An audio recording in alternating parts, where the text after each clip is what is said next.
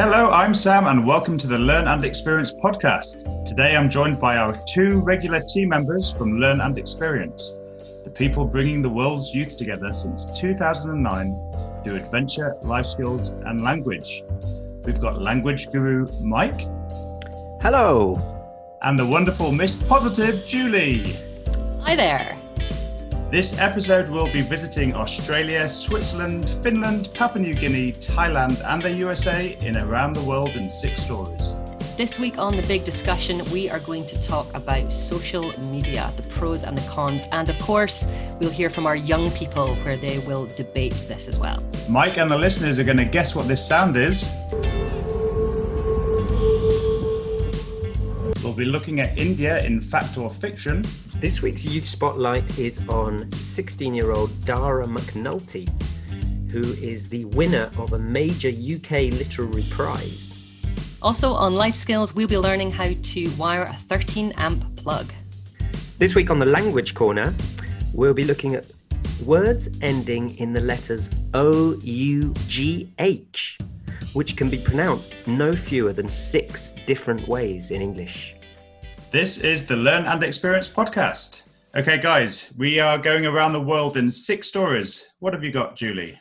So, did anybody manage to guess what that sound was?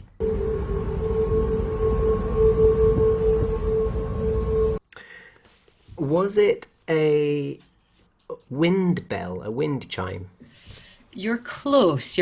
So, I'm going to take you to the USA, and it's actually the San Francisco's famous Golden Gate Bridge, which has started singing following recent changes to a bicycle path. So you were kind of close there, Mike, kind of close. So what it does, it appears to make music as the wind blows through them, and this is what residents have reported. So the reason for this is because of a new wind retrofit project. So it's basically designed to make the bridge more aerodynamic under high wind conditions. It's also necessary to ensure the safety and structural integrity of the bridge. So that's a good thing.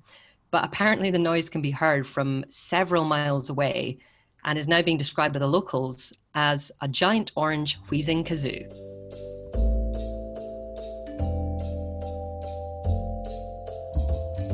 Yeah, I'm going to take you off to the Papua New Guinea, which is an island in the Pacific between Australia and Malaysia. And there they've recorded the most variety of plants ever recorded in the world. A total of 13,000 species has been counted by 99 different plant experts from all around the world. And many of these experts were retired botanists. Botanists are people who study flowers and plants. And these botanists who've been working all their life were able to share their knowledge and experience and share all of this with the group who are collecting this data. Now it's important to collect this data because we can ensure that all these unknown species of plants can be collected before they disappear forever. So it's a really interesting natural experiment. So I'm visiting Finland this week. So a town in Finland is offering cake, free transport tickets and other rewards to locals who cut their carbon emissions. Lahti, which is situated about 100 kilometers north of Helsinki, has developed an app that tracks resident CO2 outlays based on whether they travel by car, public transport, bike or on foot. So the app's called CityCap, and it was developed with the European Union funds, and it gives volunteers a weekly carbon quota. So if their allowance is not exhausted, they get virtual money that can be used to buy bus tickets, access to the swimming pool, or even a piece of cake. Super cool. I would only buy cake. I don't think I would use it for the bus. I think I would just always buy cake. Well, they often talk about the carrot and the stick approach, don't they, for things, and that is definitely a carrot. Even could be a carrot cake for all we know. But,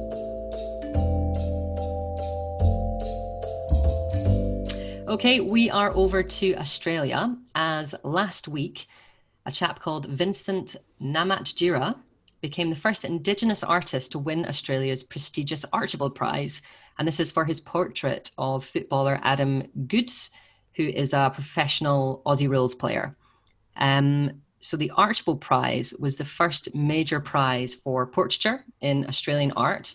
And actually, Vincent has painted lots of portraits, including ones of Captain Cook, Donald Trump, and even the Queen.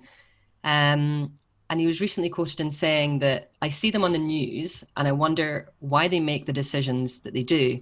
I see this huge disconnect between their world and the day-to-day reality of life in a remote Aboriginal community." And I also discovered I'd shared the same birthday as Donald Trump. We'll post some pictures of Vincent's art, which is really fantastic and a little bit comical as well. So yeah, well done, Vincent.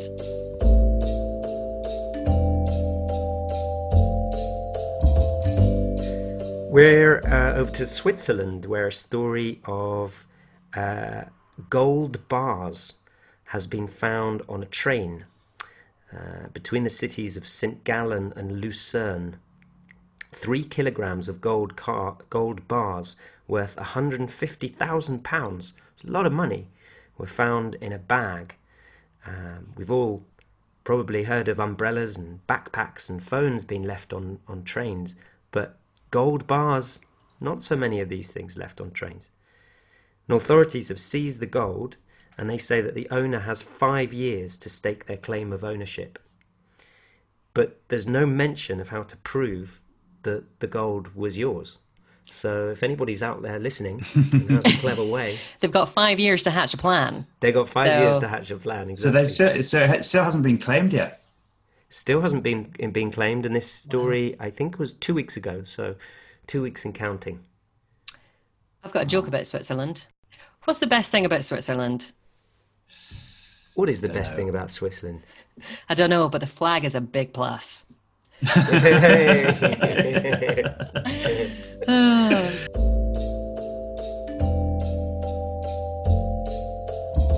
Okay, we're now going to Thailand for one of our lovely animal stories, which I know you love so much, Mike.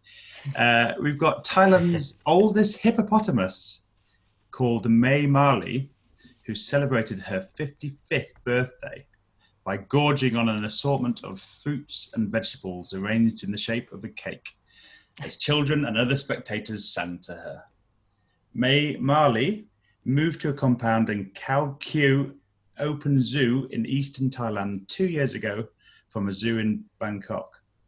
At 55 years of age, May Marley, which means Mother Jasmine in Thai, has already outlived the typical life expectancy of a hippo of around 40 to 50 years old. But she does have a little bit of a way to go to catch up to another hippo named Bertha from the Philippines, who is considered to be the oldest hippopotamus in captivity, who was 65, but she did die in 2017. So she holds the record, but the mother Jasmine is on the way to catching her up. So do you know how big hippos can grow up to? Not quite as big as an elephant? Yeah, it's the second heaviest land animal after the elephant. So it's over 3,000 kilograms. Are they quite aggressive, hippopotamuses? I saw a documentary one time. Statistic, yeah, that they cause the most deaths by any animal. Which is, you'd probably get like a hippopotamus like toy and things, and you think they're quite cute, but actually, if you see one in the wild, maybe take a few steps back. Yeah.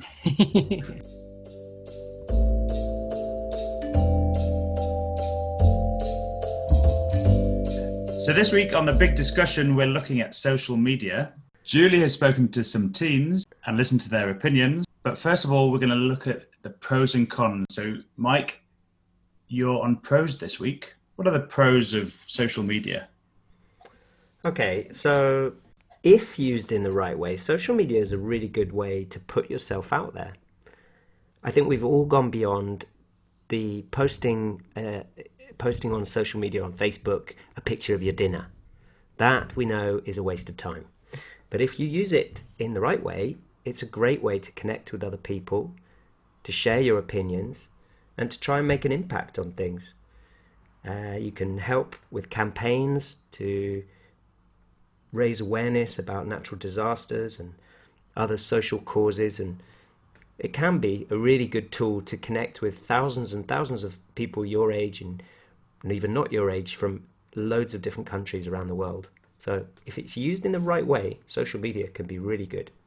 And Julie, you're looking at the cons.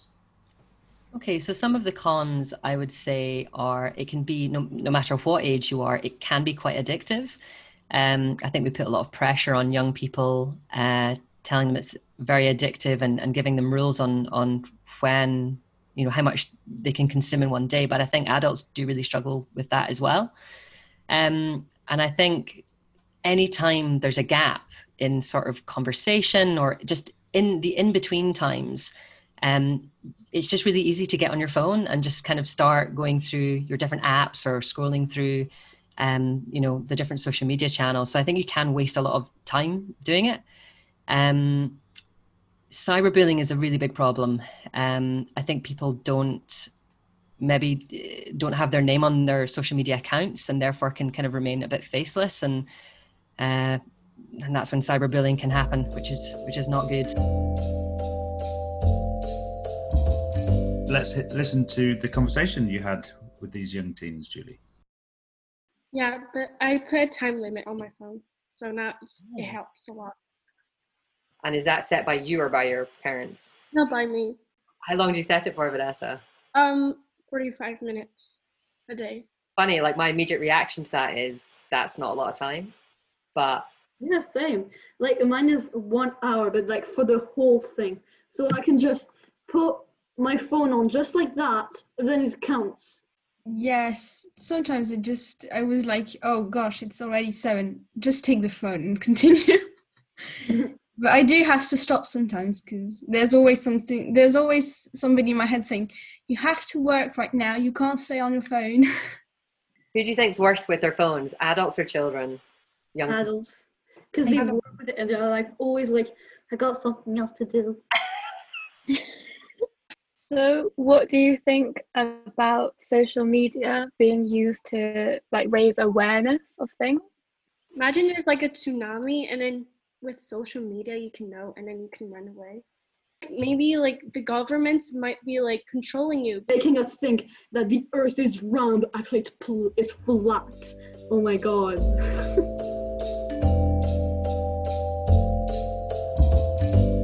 So this week in Fact or Fiction, we are visiting India. Last week, we had Julie as the winner of Fact or Fiction. So, Mike, you need to up your game to equalise. Are we ready for the first Fact or Fiction? Ready. I got my lie detector head on. Ready. Okay. Marzinram, which is a village in the Khasi Hills in India, is the driest inhabited place in the world. I'm going to go fiction because I think I'm going to go like middle of Africa near the Sahara is going to be way drier than that. Okay. Inhabited, don't forget. Ah, yeah, I missed that. You're not supposed to help Too him. late. Sorry. Oh, great, he's given his answer. I'm going to say fact. So it is, in fact, fiction, Mike. Oh! You didn't fall for my double bluff. It is, in fact, the wettest inhabited place in the world. Is it really? Wetter than UK? Yeah, imagine that. And receives the highest recorded average rainfall in the world. Gosh. It holds the record for the most rainfall in a calendar year, and that was in 1861. See, we have a lot of rain, but not really, really heavy rain, and that'll be really, really heavy rain. Yeah, monsoon style, yeah. Do I get a bonus point for saying that it's going to be really heavy rain? No? Absolutely not. Fact or fiction 2. Shampooing is an Indian concept. I'm going to say fiction. And I don't know why. I have no answer why, but I'm going to say fiction. I feel like it was invented somewhere else. Mike? Well, as a language expert, I'm going to go with fact because I believe that the word shampoo is a Hindi word. So I'm gonna go with fact, but I'm not that confident, must say. But I'm gonna stick with my instinct. He's taken a 2-0 lead, Julie. Oh. Shampoo was invented in India. Not the commercial liquid ones, but the method by use of herbs. The word shampoo, which you were talking about, Mike, itself has been derived from the Sanskrit word shampoo, which means to massage. 2-0. You're so smart, Mike. You're so smart.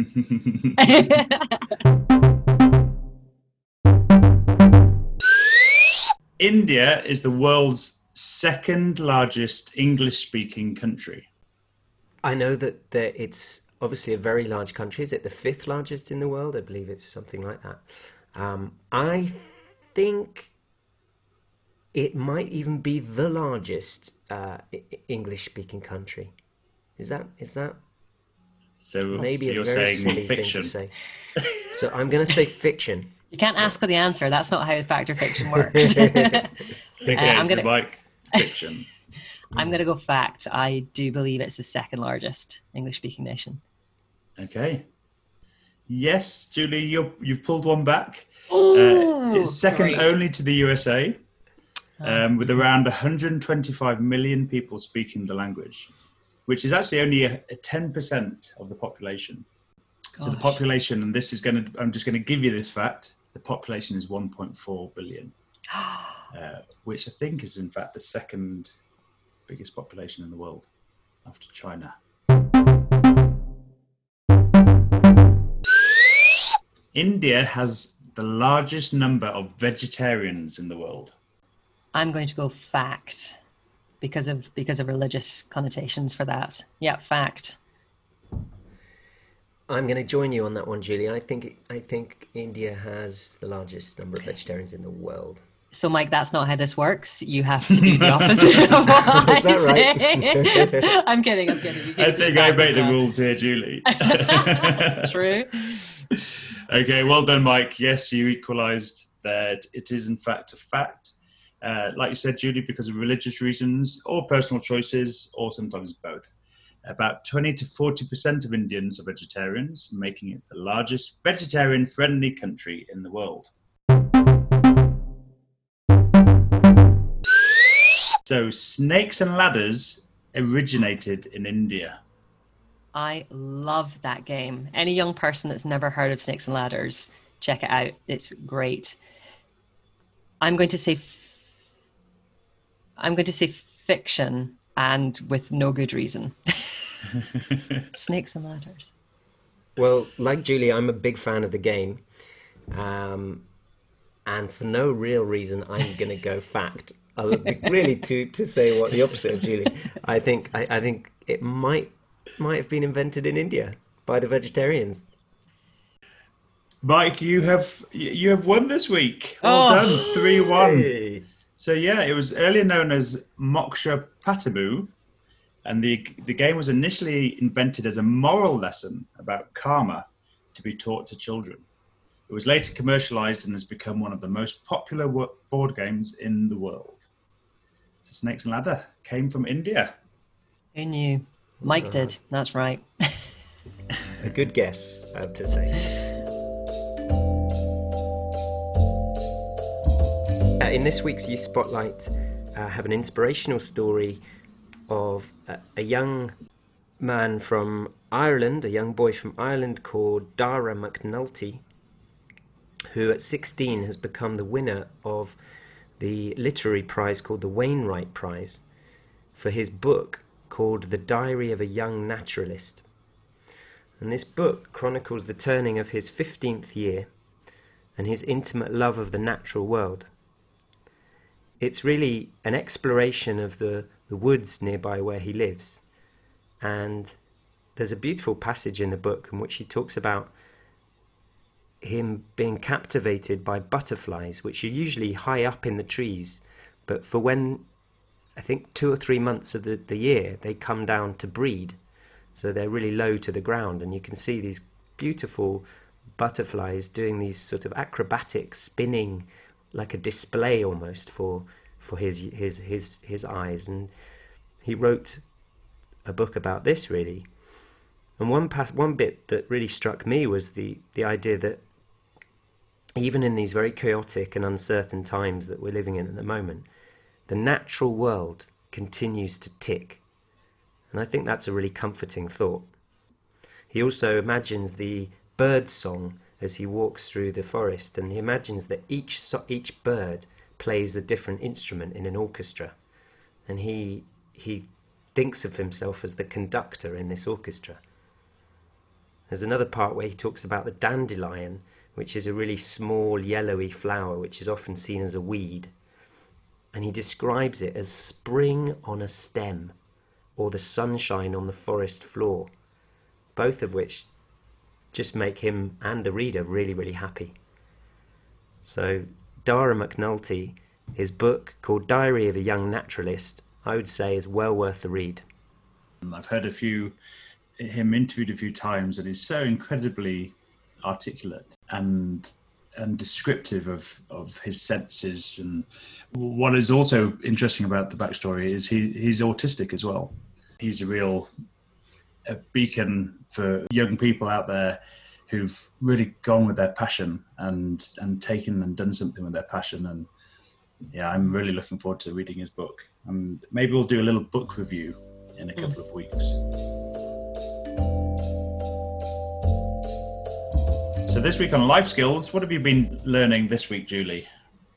So this week, my father got involved to show me how to wire a 13 amp plug.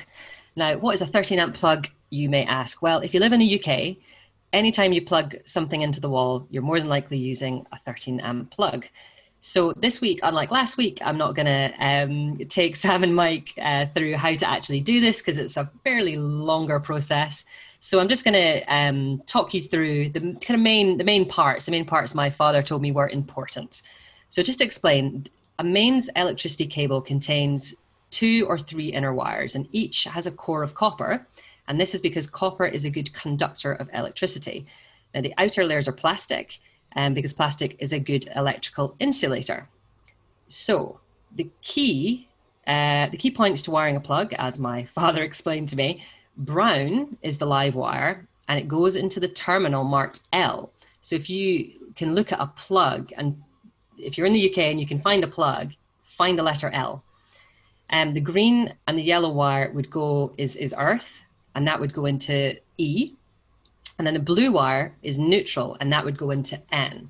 Now, there is different combinations of colors and I think letters in different countries, which would be quite interesting to find out about. The key is when you're putting the wires into these, into the 3 terminals, is to make sure that the screws that you screw in to hold the wires in place are really tight. That can be an error that one can make. Brown, so brr, it's got an R in it, so that would go to the right-hand side if you're looking at the casing. Blue, bleh, with an L, would go to the left, and I didn't have one for the last one, so that must be the one at the top. It's the other one, exactly. It's the one that's the other one. It's the one that's left. Now, interestingly, due to the plug having a fuse and its sturdy construction, means that the British plug is the safest in the world. And another reason is because the sockets also feature shutters, and that prevents children from sticking things in it like paper clips and getting a nasty shock. So if you live in the UK, you're using the world's safest plug. Or Republic of Ireland, Malaysia, or Saudi Arabia, they also use the UK style plug. And if you want to see the video of my father teaching me how to do this, very patiently I might add, you can head over to our YouTube channel and check it out. I'll be there after this call. Enjoy. So this week's Language Corner features words that end in the letters O-U-G-H. And there are loads of them.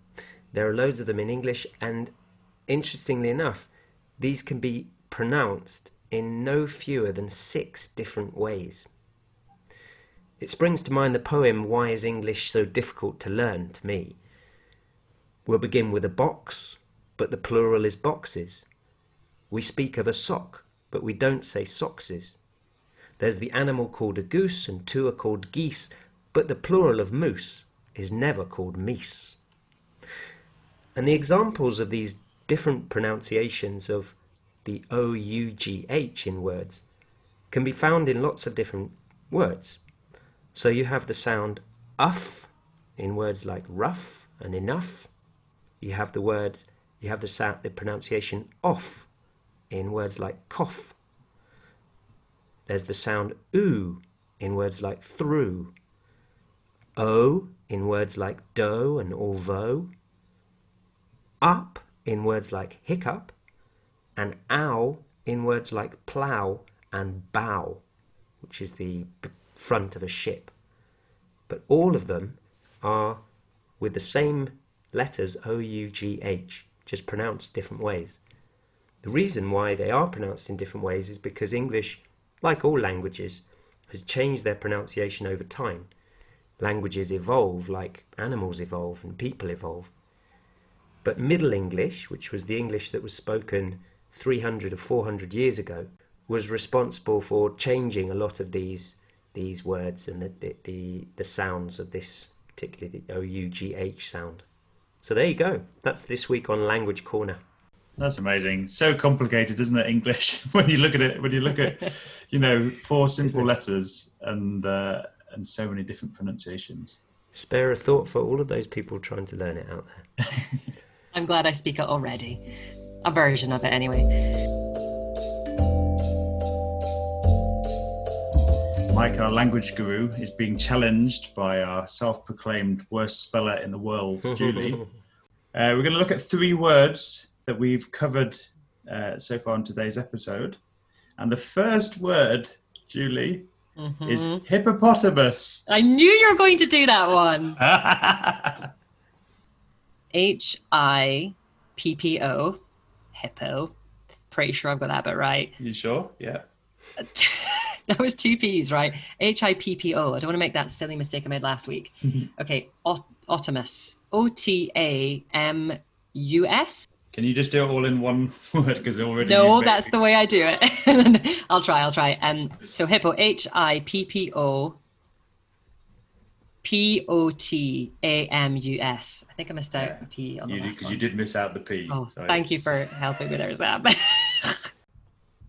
No quarrel with that pronunciation. I think that's the correct pronunciation.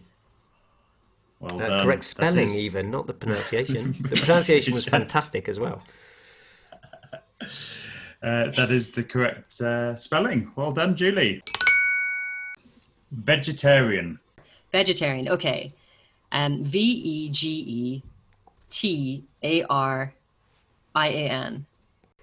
I'm afraid you've got one vowel wrong, which is the second. There's 3 E's in the word vegetarian. Is V-E-G-E-T-E-R-I-A-N. Vegetarian. Well, anyway, no, you stick with that. I'm Sam? going with that. Okay. Julie, You've just beaten the language guru. Vegetarian. Yes. I've always thought it was Vegetarian. Vegetarian. Julie, come on, you got to get this last one to claim that crown. So we were in Finland and we were looking at reducing emissions, CO2 emissions. Can you spell the word emissions, Julie? No. Last week, I didn't go with my gut. Now, you think it's maybe an I, emissions, but I think it's an E. So I'm going to go with my gut this time. Emissions. E-M-I-S-S-I-O-N-S. Mike? I concur with Julie. I agree with Julie, yeah. It is the correct spelling of emissions. Julie, you are the winner this week. Oh, Lord. I think this might be the only time, so I'm just going to revel in my awesome spelling. Mike, dear, oh dear. Are you a vegetarian, Mike? I am a flexitarian, so I'm a part-time vegetarian, which shows just how part-time I am. So how do you spell flexitarian? Is it not the same? You learn something new every day. Oh, I'm very Well happy done. with that. Going to be smiling all week.